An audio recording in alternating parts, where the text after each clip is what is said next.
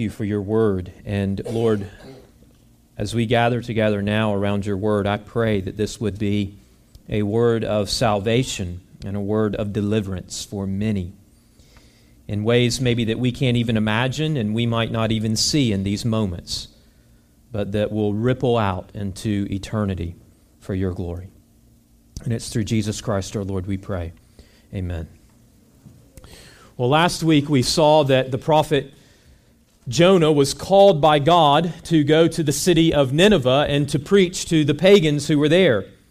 And Jonah wasn't too pleased with his assignment, so he literally fled in the opposite direction.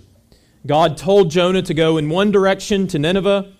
Jonah fled in the direct opposite direction, heading to Tarshish. And while on his way to Tarshish, Jonah finds himself in the midst of a storm.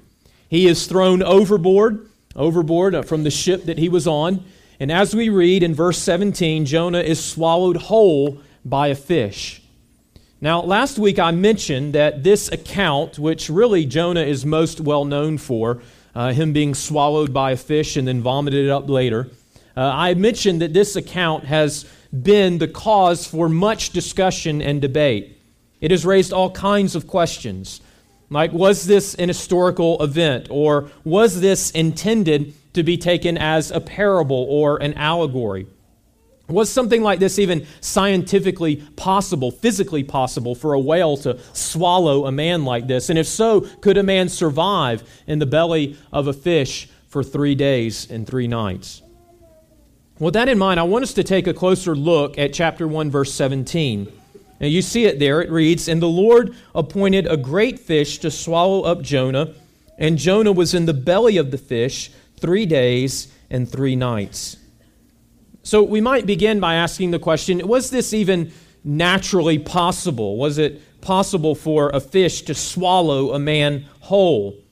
Most assume that the type of fish here that's being referred to is a whale. We don't know that. It says there in the text that it was a great fish. It doesn't mention the specific type of fish, but most assume it was some type of whale.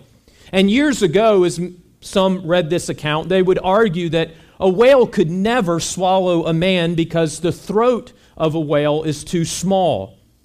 The argument was that whales have difficulty even swallowing an orange. That's kind of the narrow cavity we're talking about here when we talk about a whale's throat, much less a man. However, those who were making this argument failed to distinguish between a Greenland whale, which does have a very small throat, and a sperm whale, which has an enormous mouth and throat and stomach. An average sperm whale might have a mouth that is 20 feet long, 15 feet high, and 9 feet wide. That's larger than most rooms in our houses, and surely large enough to engulf a single man. So what about this idea, if the mouth was large enough and the throat was large enough to engulf a single man, what about this idea that, okay, now the man finds himself in the belly of a fish? Is it possible for a man to reside in the belly of a fish for 3 days and 3 nights and still live? Well, I should say it's not something you would want to do. It would be very uncomfortable for sure, but it does seem as though it would be possible. There's air in the belly of the fish. The air is necessary for the whale to stay afloat. Temperature-wise, it would be very hot, just over 100 degrees, but bearable. And the gastric juices, which are oftentimes mentioned, would irritate the skin, but would not be powerful enough to digest a living human being. In fact, there have been some historical records in modern times of people being swallowed alive by a whale and living to tell the story. Now, we could say a lot more about this. We could spend our whole time this morning talking about whether or not this, happened or not and so forth, and whether it's possible scientifically, biologically. But many would point to these facts, these examples that I've just provided you with, as evidence that the account of Jonah being swallowed by a whale is, strictly speaking, not a miracle. Because given the normal rules of nature, it is in fact biologically and scientifically possible.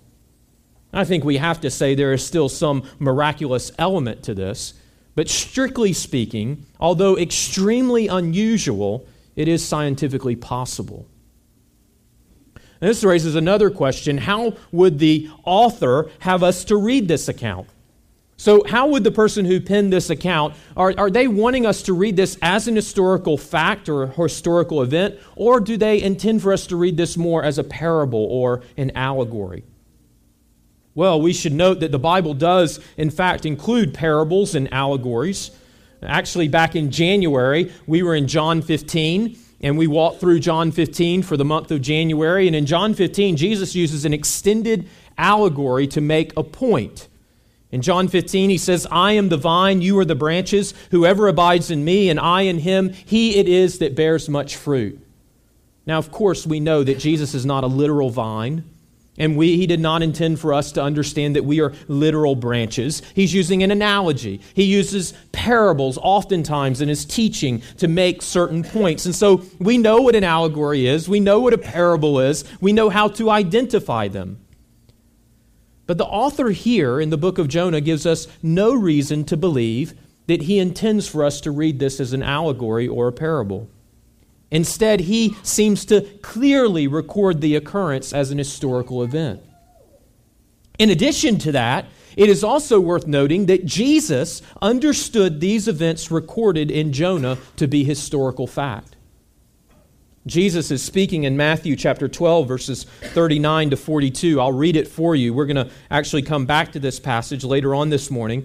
But in this passage, Jesus says, An evil and adulterous generation seeks for a sign, but no sign will be given it except the sign of the prophet Jonah. For just as Jonah was 3 days and 3 nights in the belly of the great fish, so will the Son of Man be 3 days and 3 nights in the heart of the earth. The men of Nineveh will rise up at the judgment with this generation and condemn it, for they repented at the preaching of Jonah, and behold, something greater than Jonah is here. The queen of the south will rise up at the judgment with this generation and condemn it, for she came from the ends of the earth to hear the wisdom of Solomon, and behold, something greater than Solomon is here. Now, what's really interesting about this is that when Jesus, we could say a lot about these verses, but I just want to make this point briefly. When Jesus refers to Jonah being in the belly of the whale for 3 days and 3 nights, he also makes reference to the Queen of Sheba coming to visit King Solomon. These were clearly two historical figures. And this account is recorded in the Old Testament, where King Solomon, because of his great wisdom and his great glory, the Queen of Sheba made a trek to visit King Solomon to see all of his wisdom and all of his glory. And so here Jesus compares the record of Jonah spending 3 days and 3 nights in the belly of the fish with the historical events of the Queen of Sheba visiting the queen or the King Solomon. Therefore, we conclude that Jesus believed the account of Jonah being swallowed by the whale was just as much an historical event as the Queen of Sheba visiting King Solomon. My friends, we could go on and on giving all kinds of reasons why I think it is worth considering this account to be an historical event that literally happened. But it's worth saying, I think, just in summary, that there's adequate reason, adequate justification for taking what is recorded here in Jonah as an historical record, an accurate record of the events as they happened. It's through this event as well that God is intending to communicate something to us. It's through this event that Jonah, in fact, experiences God's salvation. Now, last week we saw that Jonah was on the run and God was pursuing him. But this week we will see that Jonah experiences God's salvation. And it's through this event of the whale. Now, in the experience of Jonah's salvation, there are 3 stages, and this is what I want us to spend the rest of our time this morning looking at. The 3 stages of Jonah's experience. First, drowning in despair. Secondly, crying out to the Lord. And third, rejoicing in salvation. So those are our 3 points this morning. Drowning in despair, crying out to the Lord, rejoicing in salvation. All right, let's look first of all at drowning in despair. Now, this is a theme, actually, that we see running through chapters 1 and 2. This idea that the longer Jonah rebels against God's will for his life, the further Jonah sinks down into despair. The theme begins actually back in chapter 1. If you look at chapter 1, verse 3, we read, "But Jonah rose to flee to Tarshish from the presence of the Lord." Here it is, "He went down to Joppa." Chapter 1, verse 5, "But Jonah had gone down into the inner part of the ship and had laid down and was fast asleep." And then if you skip further along into chapter 1, verse 17, and then chapter 2, verse 1, we see that Jonah now finds himself, he's even sunk lower. He finds himself in the belly of the fish. And then Jonah's prayer in chapter 2 is filled with all of this imagery of drowning in despair. In chapter 2, verse 2, he says that he is in the belly of Sheol. In chapter 2, verse 3, he says, "You cast me into the deep. The flood surrounds me. All your waves and your billows passed over me." In chapter 2, verse 5, he says, "The waters closed in over me." In chapter 2, verse 6, he says, "I went," and here's the word again, "I went down to the land whose bars closed upon me forever." And he acknowledges in that verse that he is in the pit. So you see all this imagery of, as Jonah is running from God, as Jonah is rebelling against God, the more he rebels and the more he runs, the further he goes down and down and down and down into despair. Jonah's experience here is really a vivid description of where sin will lead all of us. You know, sin always promises a quick ascent to more joy and more pleasure and more freedom and more glory and more fame. And when we buy into sin's promises, we start living and doing things our way, apart from God, apart from His Word, apart from His promises, apart from His people. We become convinced that our way is the way up, that if we just take our path, if we just go our way, then surely that is the way to greater joy, to greater life, to greater success, to greater fulfillment. And we know a better way than God does. And here's the thing. In the short term, sin delivers. Oftentimes it does. I mean, Jonah experienced that somewhat in his own life, right? Jonah experienced the momentary pleasure and freedom of not having to travel to Nineveh to preach the gospel to those pagans whom he hated. But sin never ultimately makes good on its promises. The temporary high that sin brings always, and we see this in the book of Jonah, always is followed by a crash down, down, down into despair. And it's true of all of us. It's true for pastors and preachers and missionaries like Jonah. It's true for pagans like the sailors that we saw on the boat in chapter 1, or the pagans in Nineveh that are under the coming judgment of God that Jonah will eventually go to. It's true of all of us. Sin leads us down into despair.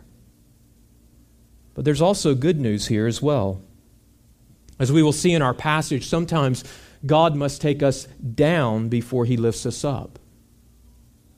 Sometimes He must bring us to the brink of despair before we can experience true hope in life in Him. And God brought Jonah to this point so that he would finally cry out for salvation and experience God's redemptive love and mercy.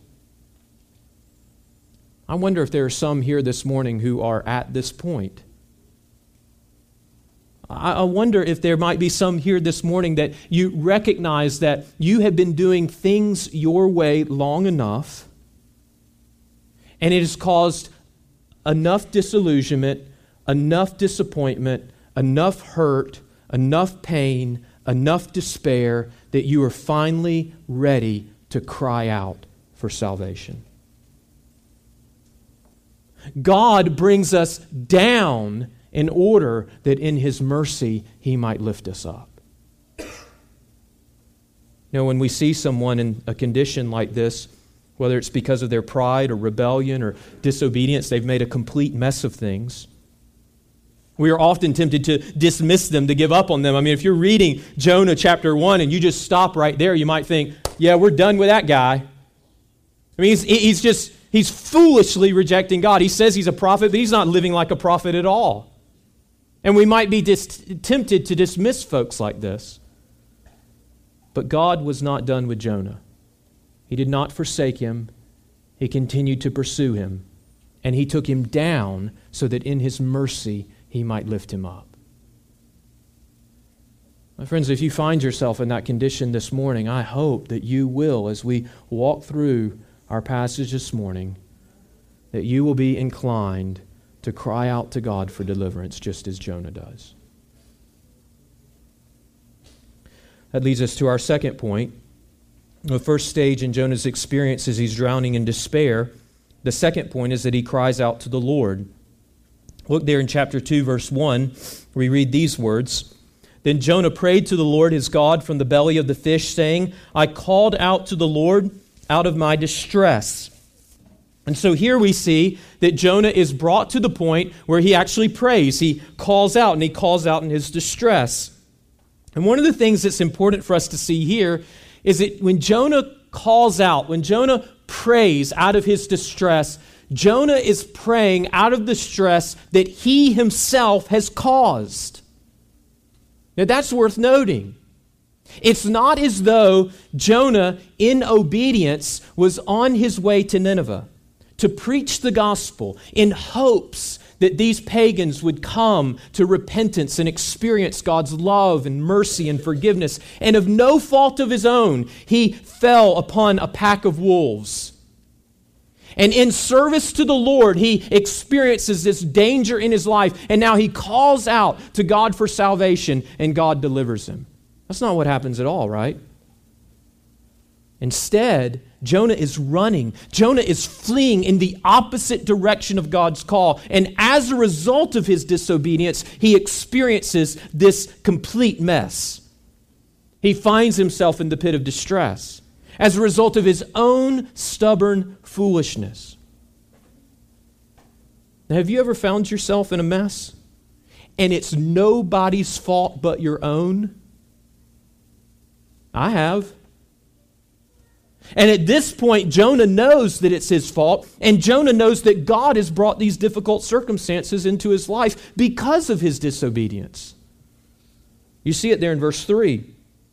Jonah says, you, speaking to the Lord, you cast me into the deep and into the heart of the seas. Now, in these moments, we may be tempted to think, I can't pray to God now. There's no way I could go to God with my sin and with the distress that I'm experiencing. I brought it upon myself. Obviously, God is displeased with me. And if God's put me in this place, and if God's put me in this station, surely He's not going to deliver me from it. But listen, my friends, of all the things Jonah gets wrong, and he gets a lot of things wrong in this book, this is the one thing Jonah gets right. He knows that when he finds himself in the deepest, darkest distress, the only one he can call out to, the only hope for him is the Lord, and he cries out. Not because he's been so obedient, now God will deliver him, but he's been disobedient, and in his disobedience he knows the only hope that he has, where else is he going to turn, is the Lord. And here's the great thing about it, and the Lord wants us to call out to him when we find ourselves in that place. And Jonah calls out.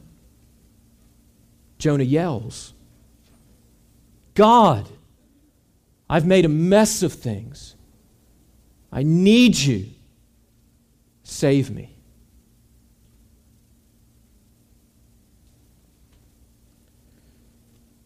Notice a couple of things about Jonah's cry. First of all, Jonah's cry we see in chapter 2 is both informed and it is personal. I want to explain what I mean by that. It's informed and it's personal. It's interesting as you look at verses 1 through 9 of Jonah chapter 2, and that's the record of his prayer. it reads much like one of the Psalms. Now, some of you may not know what the Psalms are. The Psalms are a collection of 150, essentially, songs or prayers that are recorded in the Old Testament. You'll find them right in the middle of your Bible. And God-fearing Israelites would have read the Psalms and memorized the Psalms, and they would have used the Psalms in corporate worship like we do now. Even as we were singing songs today, one of the Psalms flashed up on the screen. If you remember that, when we were reading about God as our rock and our salvation, one of the Psalms flashed up on the screen. So these Psalms were a natural part of their lives and their worship.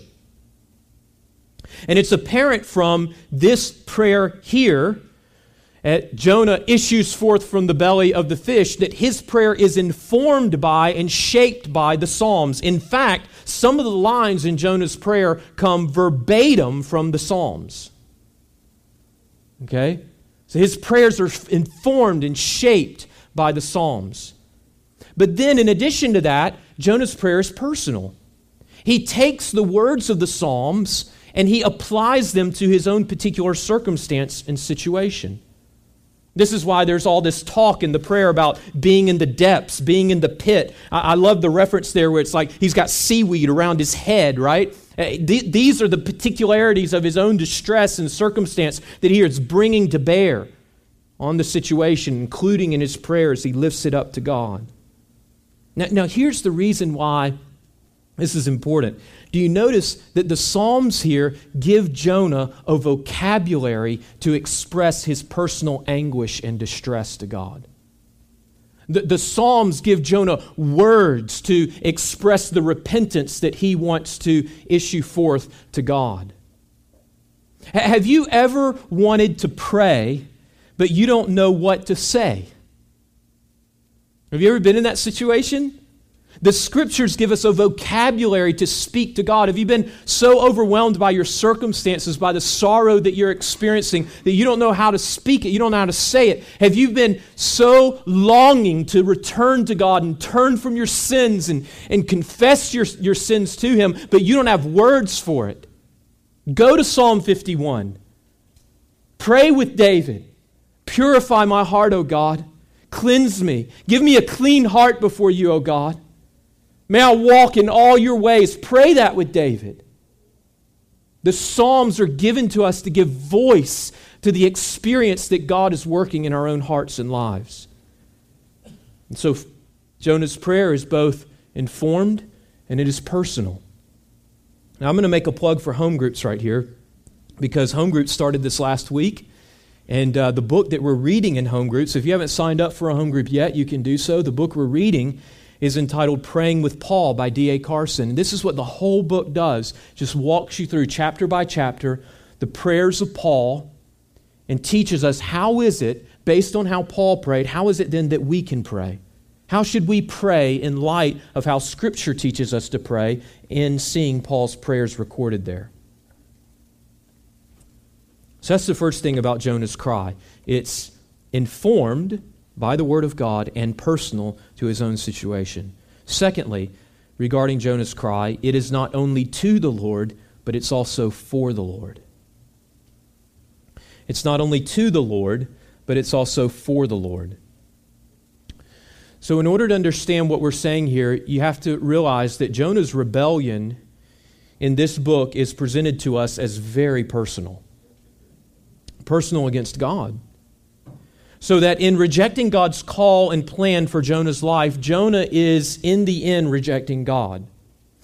So we see this in chapter 1, verse 3.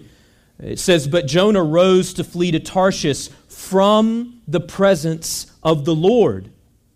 And then we see it repeated in chapter 1, verse 10, "For the men knew that he was fleeing," here it is, "from the presence of the Lord." So understand, this is not just about location. This isn't just about the fact that, well, God and Jonah, they were talking and God really wanted Jonah to kind of go over here, but Jonah kind of really wanted to go over here. And so they just ended up disagreeing over where he should end up. That's not what this is about, right? No, when God told Jonah to go to Nineveh and he went to Tarshish, Jonah was not only rejecting Nineveh, Jonah was not only just rejecting this plan that God had laid out before him, Jonah was rejecting God. It's personal. He's running from the presence of the Lord. Why? Because in that moment, he's not trusting God. He's not loving God. He's not obeying God. He's rejecting God. He's running from the Lord. If you look at chapter 2, verse 4, as he issues forth this prayer, it seems that Jonah has finally gotten what he wanted. He's been running from the presence of the Lord, running from the presence of the Lord, running from the presence of the Lord. In chapter 2, verse 4, Jonah says, "Then I said, I am driven away from your sight." And here's a warning for all of us, for those of us who might be running and fleeing from God. You can run and you can flee for so long that in the end you might actually get what you wish for.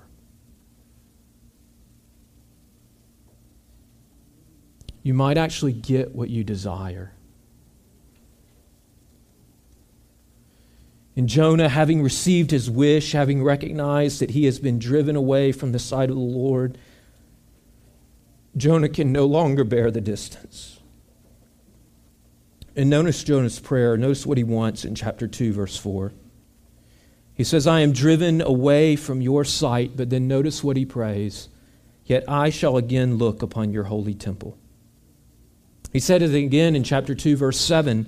"When my life was fainting away, I remembered the Lord, and my prayer came to you into your holy temple." Now, it's really significant, given that Jonah's been running from the presence of the Lord, that he now longs for the temple. Because what is the temple? It's the presence of God.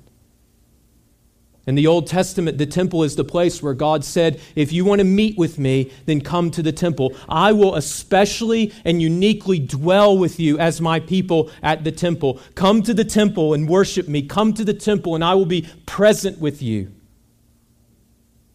And so Jonah is crying out as he's been running from the presence of the Lord, running from the presence of the Lord, now realizes that he has distanced himself from God. What is it that Jonah wants above all things? He wants to return to the temple of God because he wants to be in the presence of God. He's tired of running. He's tired of the distance. He's weary. He wants to be with God again. Understand this presence as well is far more than just a subjective feeling. To be in the presence of God means a right relationship with God through a heart of confession, through a heart of faith, and through a heart of obedience. And I wonder, my friends, if you find yourself in the pit of distress, if you find yourself in the pit of despair, what is it in that moment that you want? Do you want just to get out? Or do you want God? Jonah wants God. Surely Jonah had been influenced in that moment by another psalm. Psalm 16:11. "In your presence is fullness of joy, and at your right hand are pleasures forevermore." Jonah thought running from God would give him pleasure. Fleeing from God and from His will would give him pleasure. But now Jonah is persuaded and absolutely convinced that pleasure is in the presence of God. And he wants God. And that's what he cries out for.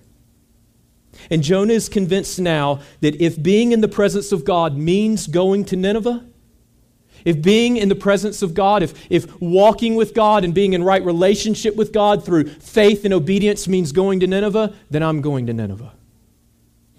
Because I want God. Third, so the first stage is he's drowning in despair. The second stage is he's crying out to the Lord. Third, he's rejoicing in salvation. Rejoicing in salvation. Now, as we mentioned earlier, there's this repeated refrain in Jonah of Jonah descending down, down, down into the depths as he is running from the Lord. But notice there in chapter 2, verse 6, we read, Jonah says, "Yet you brought up my life from the pit, O Lord my God." So here's the contrast, right? He's down, but the Lord's brought him up. So when Jonah hit rock bottom and he cried out to the Lord lifted him up. Or we might say out. Right? If you look at chapter 2, verse 10, "And the Lord spoke to the fish, and it vomited Jonah out upon the dry land. So this is the record of Jonah's salvation and his deliverance. One of the things that's noteworthy here is the parallel between Jonah's experience of deliverance from the fish and the conversion of the pagan sailors back in chapter 1. So I don't know if you remember this, but last week we saw that the pagan sailors came to a point in which they acknowledged the God of the Bible as the true God, and they worshiped Him. And so if we look at that experience, and then we look at the salvation that Jonah experiences in chapter 2, there are striking parallels. So notice back in chapter 1, verse 16, in describing the pagans' conversion, the author records, "Then the men feared the Lord exceedingly, and they offered a sacrifice to the Lord and made vows."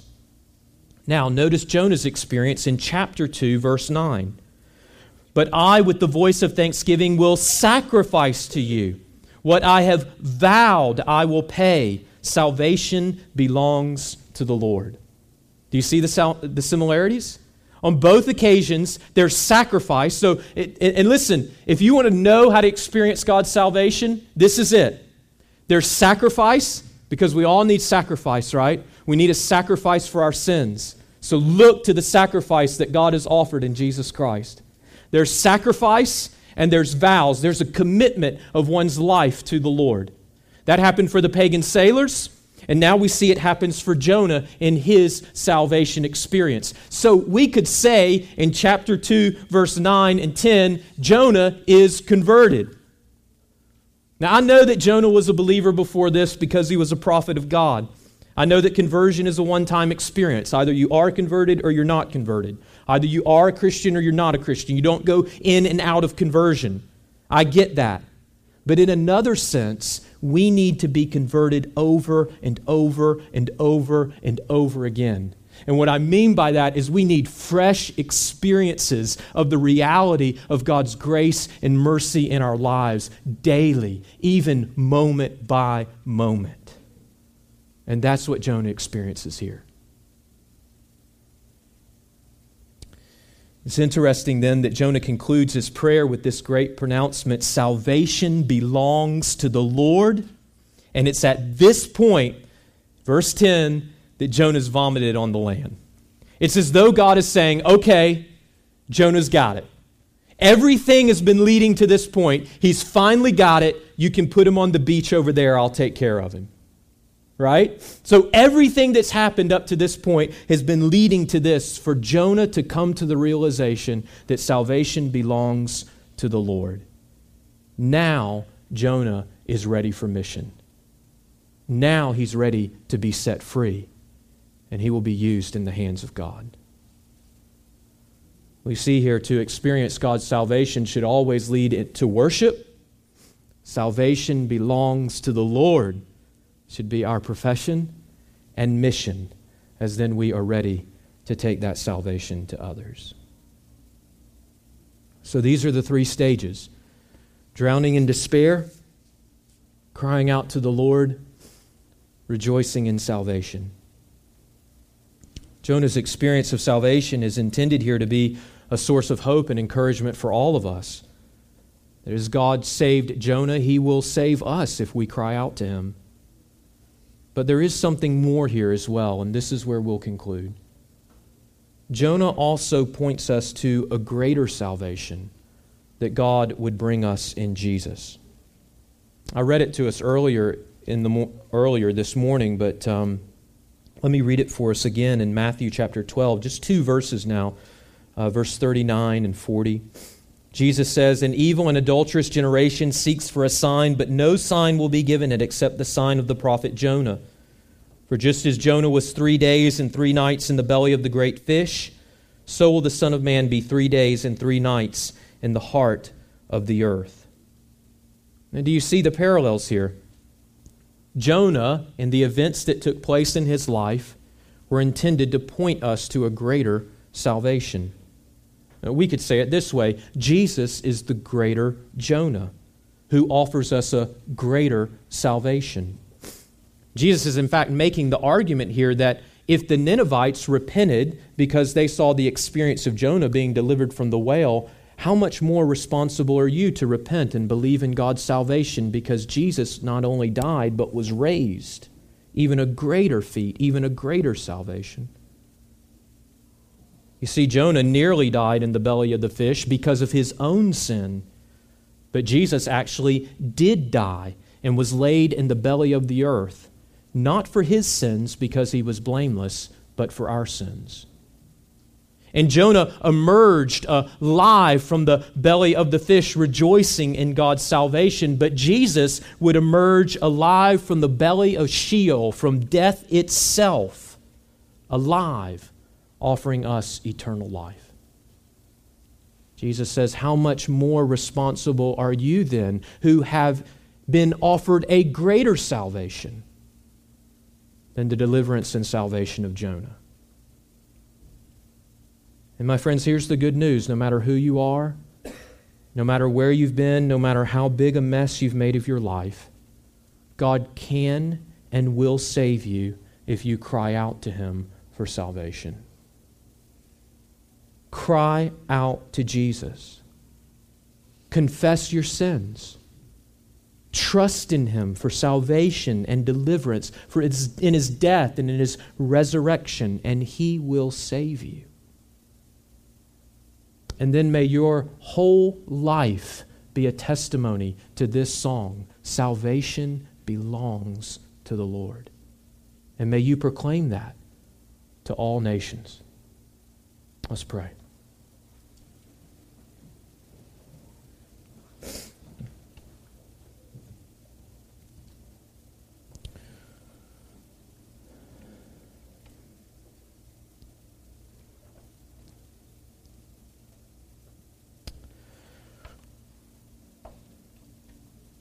Father, I trust that there are some here this morning who need to cry out for salvation. Lord, perhaps they are drowning in despair, in the despair that has been caused by their own sin and waywardness. And Lord, I pray that even in this moment they might cry out and that you might show mercy. Lord, this word was given to us for a reason. It's not just intellectual curiosity, but it was given to us because you are a God who saves, and you delight to save. And so, Lord, I pray that you would save now. I pray that you would remove all obstacles, all hindrances.